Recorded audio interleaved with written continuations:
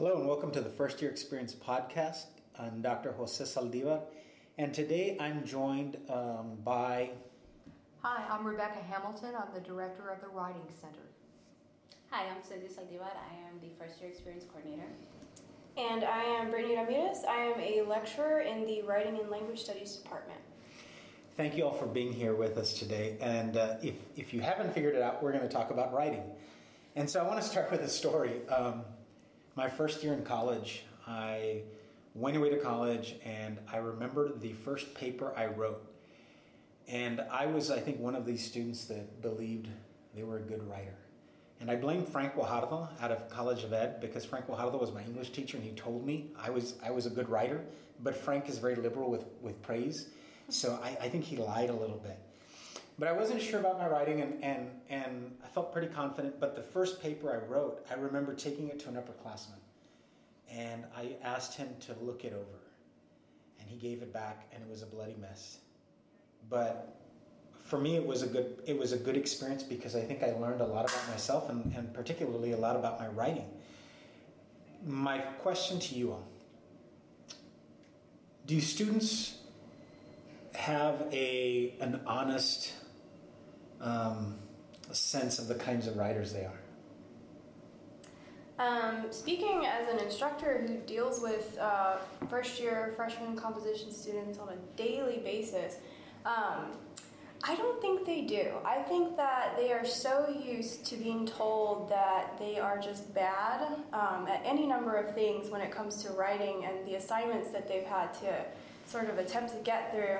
A lot of them, for the most part, come into my class, and because I pose that question, like, do you think that you are a good writer or a bad writer? The majority of them say that they are bad.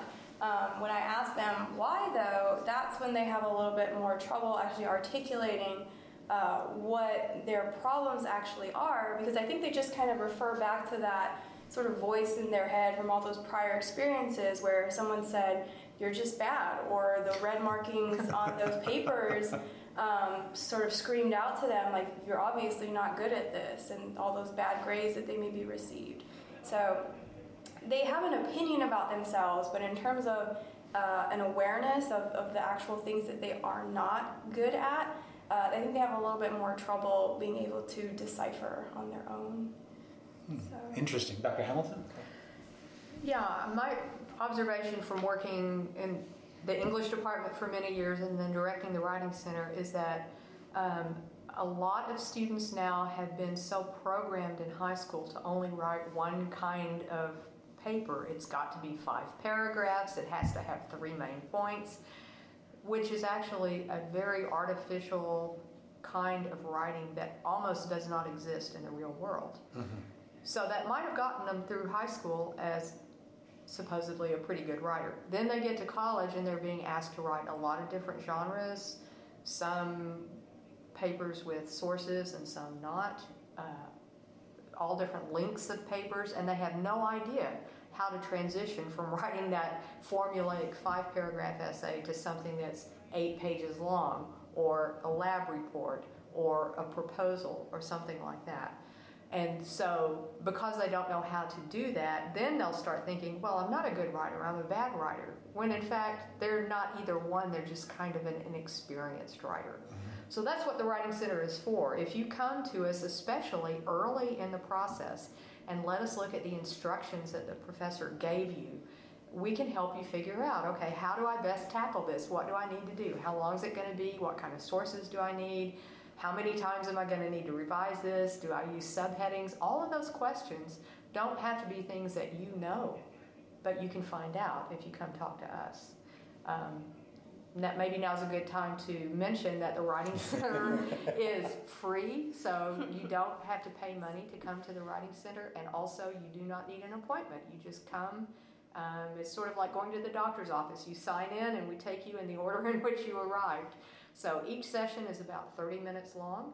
You can come twice in a single day. You can come multiple times on one assignment. So we're there to help students become better writers. Everything from freshmen all the way to graduate students. And not just for English classes, but history, business, education, health sciences, any subject, we can help you with your writing projects. Thank you. That's useful information for our students and our listeners. What I'd like to know from you all now is, what's your relationship with writing? How have you come to where you're at with your own writing? Now, Dr. Hamilton, you work with the Writing Center. You oversee the Writing Center. Obviously, you have, as an academic, you have tons of experience writing. Brittany, you're instructor of writing. Cynthia, most recently completed a master's degree, and if you've got to complete a master's degree, you've got to often have to write a master's thesis, right? And so we all have different relationship with writing. Tell me your story. Tell me what's your relationship with writing, and anybody can start. Well, for me, I was always one of those students that was told she was a good writer, right? But I still don't believe it.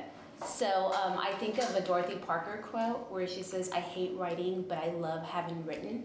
And that's the way I feel. Like I have this love-hate relationship with writing because the process of it stresses me out. Handing over my work for someone else to read terrifies me. So I remember when I was writing my thesis, and you have this committee of these just amazing published experts on what you're writing about, and then you have to give them your proposal and your thesis, and then they just ask you a million questions, right? And I remember my thesis defense, it went really well, but I focused on those like, oh, I forgot to do that, and I forgot to do this. And I think it's more of my insecurities with writing. Mm-hmm. And I think that a lot of students have that, even if the ones that are told they're good have those like insecurities. Because when you hand that paper over for someone else to read, it's scary.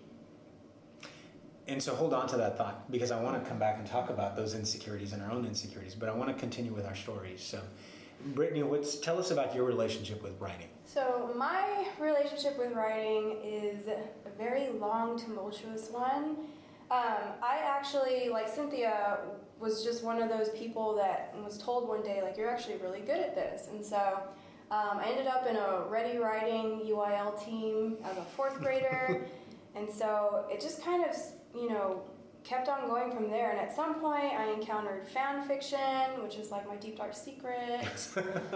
So I did a lot of that writing for a good number of years. And the cool thing about that was that that's when I really had the opportunity to sort of be exposed to different writers. I'm a voracious reader, but these are people obviously that are published, that have a little bit more of an understanding of their process and a hold on their style. The fan fiction community did a lot for me in the sense that you are being exposed to writers from all different kinds of levels. So you have like sort of that introductory, inexperienced fan fiction writer who's playing around with ideas and styles, and you can juxtapose that with the more experienced writers that are essentially at the level of some of the better novelists out there in the world. And so that really allowed me to play around with my own style when I eventually did end up starting to write stories of my own. So fan fiction was my thing for a while. And then eventually I got into college and I was taken under the wing of some crazy guy by the name of Colin Charlton. And that's when I got exposed to the more academic side of writing. And it was new to me, it was different to me, but it just worked. I actually write academically more now than I do creatively, and it's kind of sad because I miss the fan fiction, creative writing types of days. But for me, writing is a way to articulate my own thoughts, and I've actually come to find that I'm a much better communicator through writing than I am through speaking, because it just gives me time to really, try to figure out what exactly I'm trying to say before it ends up coming out of my mouth and sounding completely wrong or weird in any way. So I did do the master's thesis, and I mean, like everyone's experience who has done a master's thesis, it was like birthing a baby, an academic baby. But I loved every minute of it in retrospect. As stressful as it was, sharing your work with different people and sort of opening yourself up, that vulnerability, that intellectual vulnerability especially, I think, is significant for those of us.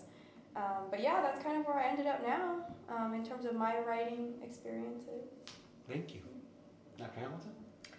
I'm trying to think of a turning point in my writing life, and I guess I would say when I stopped thinking of writing as a marathon, which when I was younger I did. So I was good at it, which was a good thing, but I tended to try to do it all in just a 2 or 3 day period, just crunch it in and get it done before I lost my inspiration or forgot what I was trying to say, and so the idea of trying to stretch out a project over several months or a couple of years in the case of a dissertation terrified me, because I was afraid I was going to lose my spark, right? get lost mid-writing and go off on a tangent. So when I finally figured out that no, you can plan out your writing and do it in pieces and not make yourself sick because you're not sleeping, because you're trying to finish it before you run out of steam, that was a big turning point for me. And I think a lot of students do that. It's not so much that they are procrastinating, but they're waiting to get started till they know they've got a chunk of time to try to crank the whole thing out. Yeah. Right? Yeah. So really learning that it's okay, you don't have to do this all in, one sleep cycle. It was a big revelation. And then the other thing was realizing that revision was just a part of the process and not some kind of punishment because I was a bad writer. Yeah. Right? And I think what maybe changed my mind about that was a class I had in graduate school when we were talking about Ernest Hemingway, and our professor told us that Hemingway had revised the last page of For Whom the Bell Tolls 37 times. And that really opened a door for me, because that made me realize even highly respected, published writers revise like crazy. That's not something you're going to eventually grow out of, right? So revision just became a part of the process and not something I had to do because actually I was sort of bad at this. Yeah. Made a big difference. So now I enjoy revising instead of thinking of it as just drudgery and punishment, and I don't really know what else to say about that, but yeah. So realizing that I could piece things out and get things done over a longer period of time. Yeah. And actually sleep and bathe during the process. Maybe eat a sandwich. And realizing that revision was really important and necessary even for experienced writers. Those two realizations made a huge difference in my attitude toward longer writing projects. And the revision, or the act of going through the revision process, or even getting the paper back, knowing you would have to revise it, didn't necessarily say anything about your writing. Right. And I think that's a really good segue, going back to Cynthia's point about our insecurities and what the insecurities that we have about our own writing, and maybe what our students have. What are their insecurities? And you all that work with students, what do you see? But Cynthia, what other insecurities do you have with your writing? Because I know we've had conversations about writing and how I think we're supposed to work on an article, right, that has yet to be written. So, and feel free, anybody jump in, right? What are some of the other insecurities you have about writing?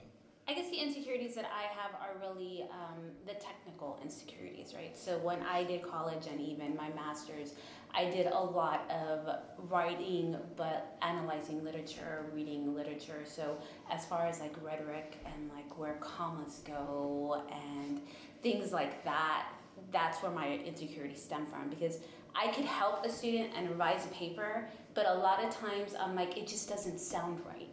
And I can't always articulate what it is with the sentence that doesn't sound right, but I know it's not right. And so I was never, I think, really taught that like formalized way of writing. I was never given those, those formulas of it has to be this and it has to be that. And that's where my insecurities stem from. How about others? What are some of your insecurities when it comes to writing?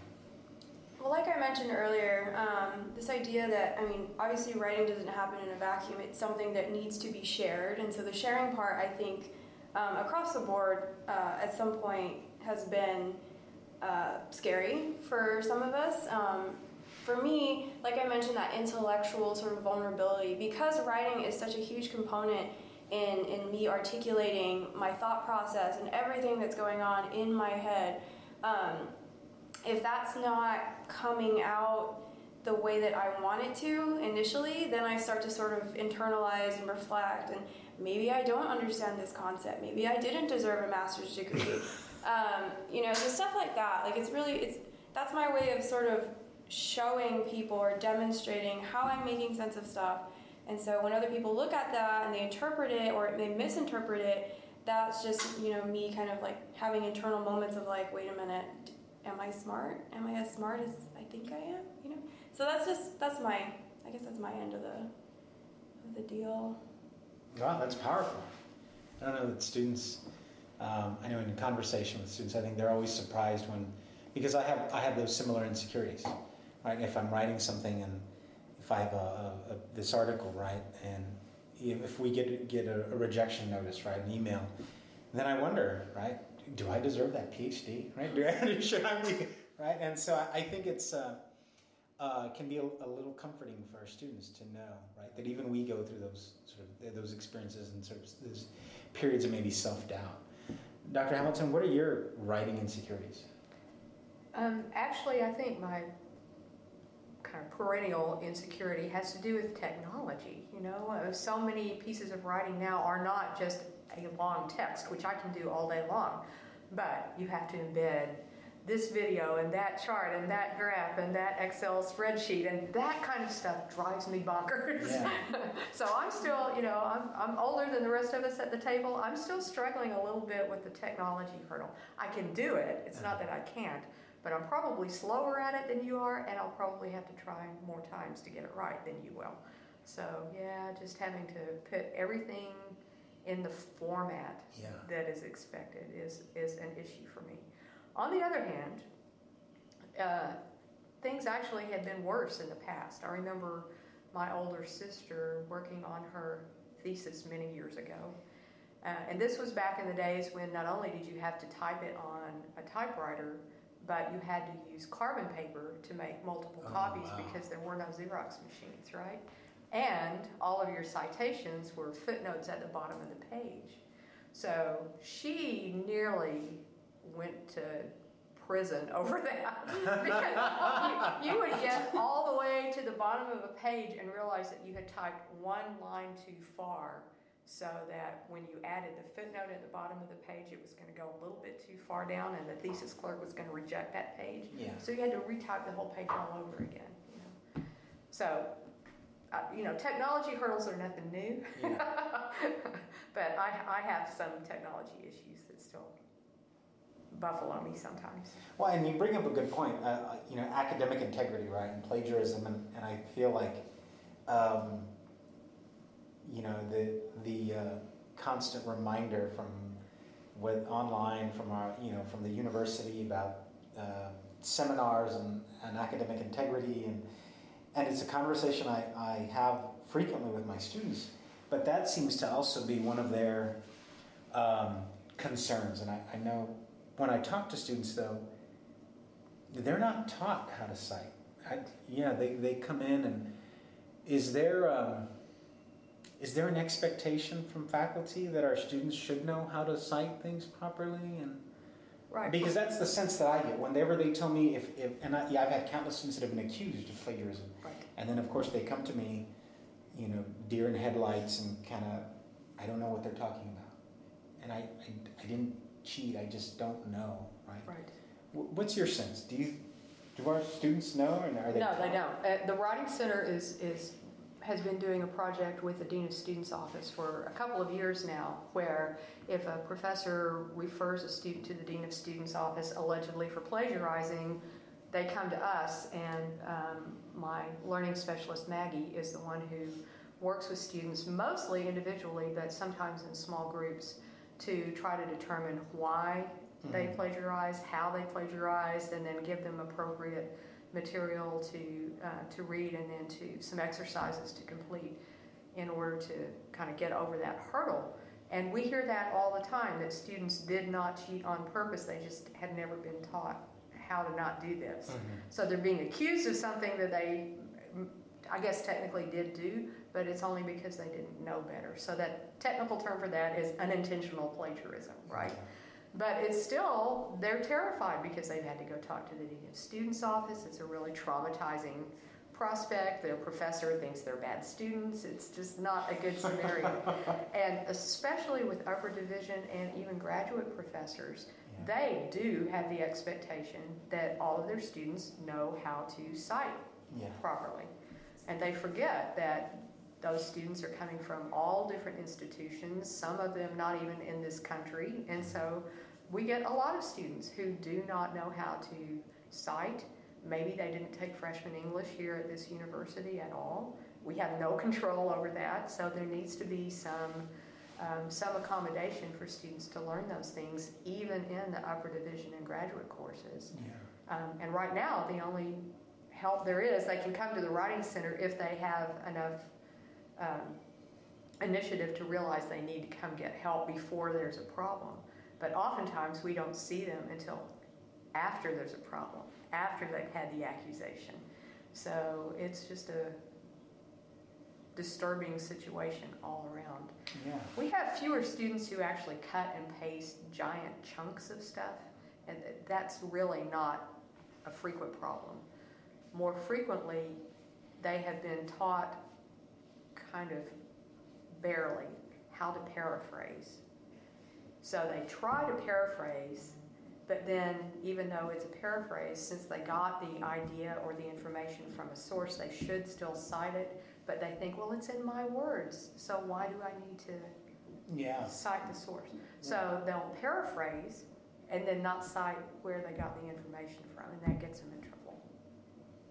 Thank you. Any thoughts?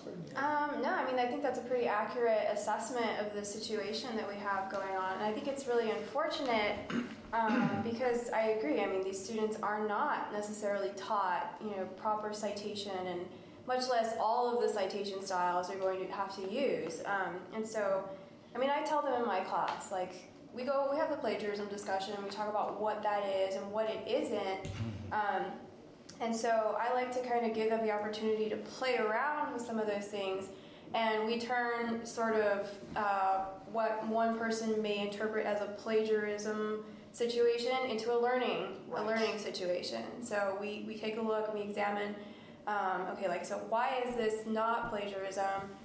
What were your intentions behind this? What can we do to make sure that you are taking the necessary steps to reference the proper sources where you are pulling this information from? And there's a fine line, I think, between that paraphrasing and then that, citation.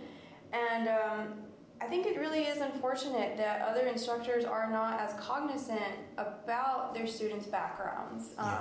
So, I mean, these aren't just people in your classroom. These are individuals with entirely different experiences, coming from different institutions, different educational backgrounds and levels.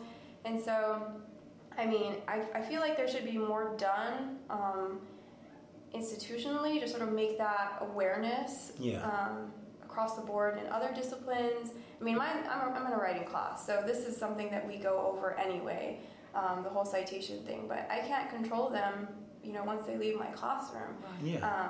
So it's I'm worried for them when they leave, but I try to do my best to kind of, I guess, address the situation in the time that we do have.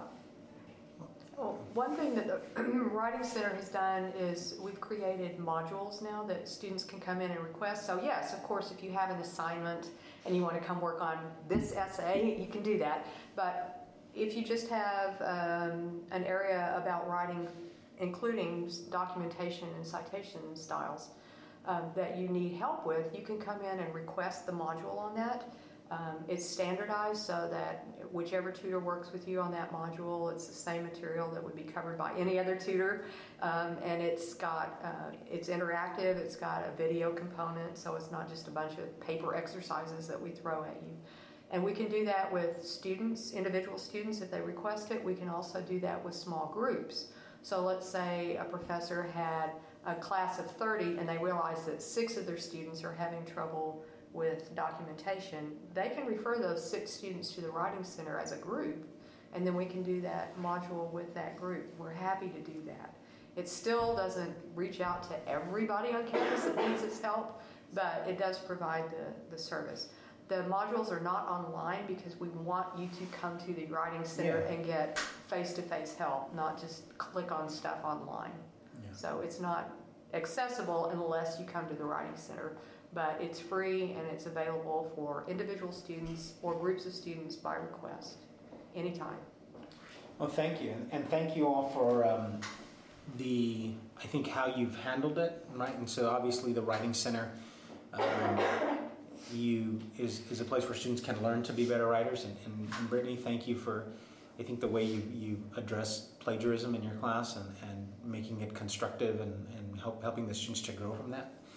One final thing that I wanted to talk about, and it's something that Brittany brought up when she was talking about her relationship with writing. I find that last fall, a year ago, I asked my students once, how come y'all don't speak in class? And my students said, we don't talk because we don't sound like our professors. And we've been told that our English isn't good enough and our Spanish isn't good enough. And it was incredibly powerful, and everybody in my class agreed. And then I asked my other section, they all said the same thing, they all agreed. And so Brittany, you mentioned about how writing, you feel like you're a much more effective communicator via your writing versus your speaking. What advice would you give students who are trying to find their voice, who are maybe reluctant to vocalize how they're feeling, what they're thinking? But if we could empower them as writers to find their writing voice, what advice would you give them? Well, and we actually had this conversation, I think on Monday. We were talking about constructs and sort of how we define, good writing and how our experiences go into informing that definition, and some of the readings that we've done in class inform that definition. But one of the things that came up was that this idea that you have to sound smart when you're writing. Mm-hmm. And so, I asked them, well, what does that mean? What do you have to sound like? It's like, well, we have to sound, I don't know, like our teachers, or we have to use big vocabulary and all of those traditional sort of stereotypes of intelligence.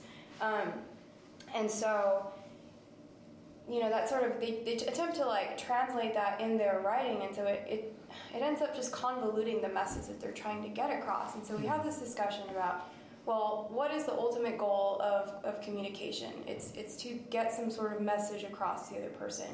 So what are we doing when we're trying to adopt a voice and an identity that is not our own?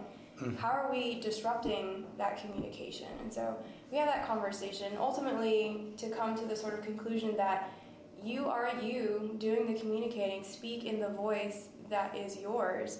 And I even tell them too, I'm an intellectual, but you don't see me constantly speaking the way that some of the writers were reading in class or speaking, because I'm not them. I have my own sort of method and modes of communication, and it is my way, it is not someone else's.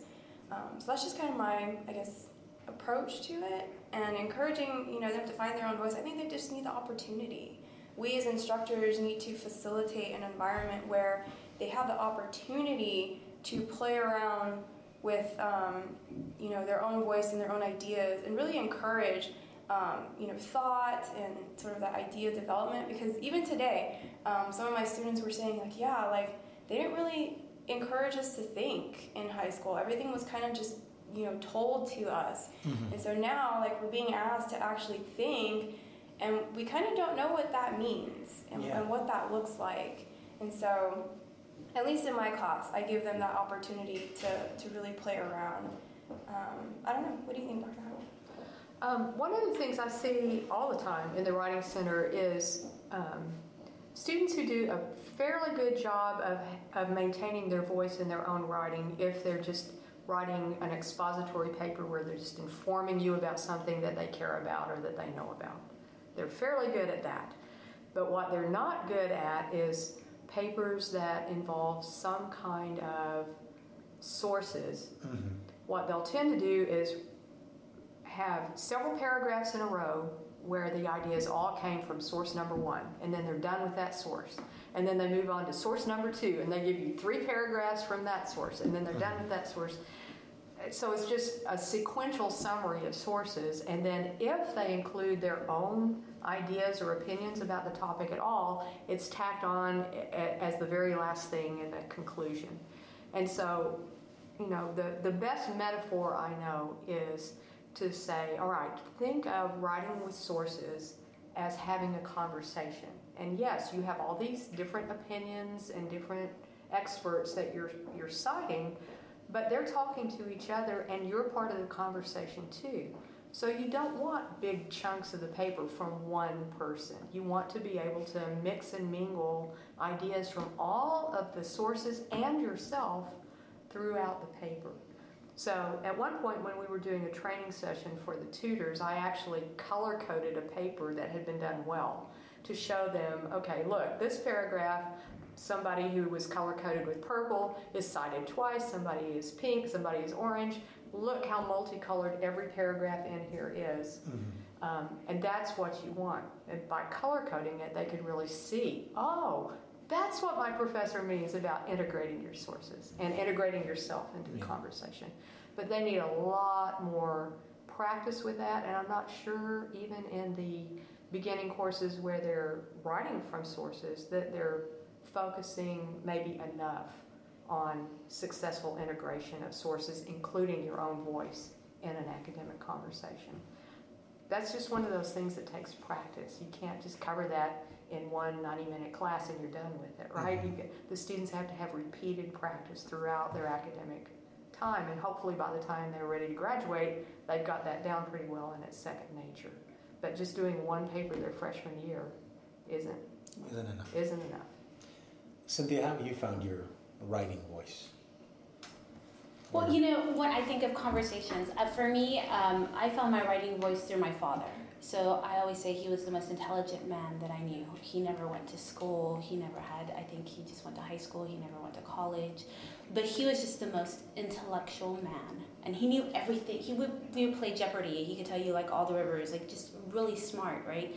But I remember finding my voice just sitting with him at the table and talking about politics or what was going on in the world and just having that dialogue.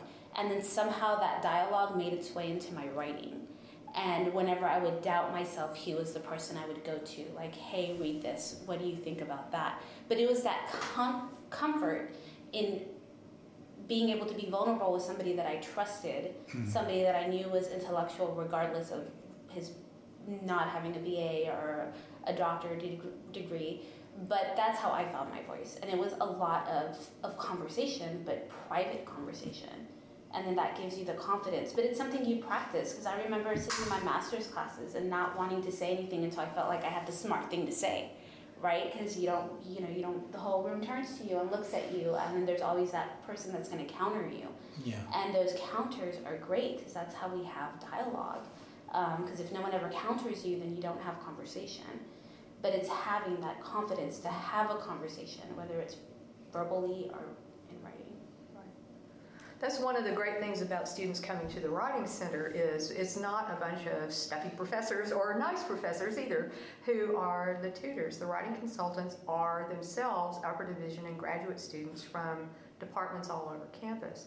So they might not be exactly your peers. If you're a freshman, we don't have tutors who are freshmen, but they are students. And so the conversation that you have with a Writing Center tutor is much more sort of organic and comfortable, and you don't feel like they're judging you, and you don't feel like they're light years smarter than you are. So I think students actually get a lot out of coming to the Writing Center and just talking through their ideas with the tutors, because they are peers, not because they're experts. Yeah, and so maybe they don't feel they don't feel like they're going to be judged as critically, right? And these are students that maybe can relate to exactly the same, or have the same maybe insecurities that some of these first-year students had coming in. Thank you all so much for joining us today. We thought it was important to talk about writing. We didn't know how we would frame the conversation, but I think we had a good conversation. I think writing, again, is one of those things that students don't like to talk about and aren't really sure how to sort of grade themselves or to evaluate just what kind of writer they are. And so I'm glad that there are wonderful services at the Writing Center. I'm glad that we have faculty that care about our students and want to see them grow as writers and want to help them find that voice. But I think one of the most important lessons that I have certainly learned just from you all is writing takes time. and it takes practice, and it's not something that we develop overnight or even through our first 12 or 13 years of schooling, right? I'm reminded of my advisor, who was a tenured faculty member, a prolific writer, but he always reminded me that he had a partner who would edit his papers, and he said he'd give them 14 pages or 15 pages and he'd come back with 7.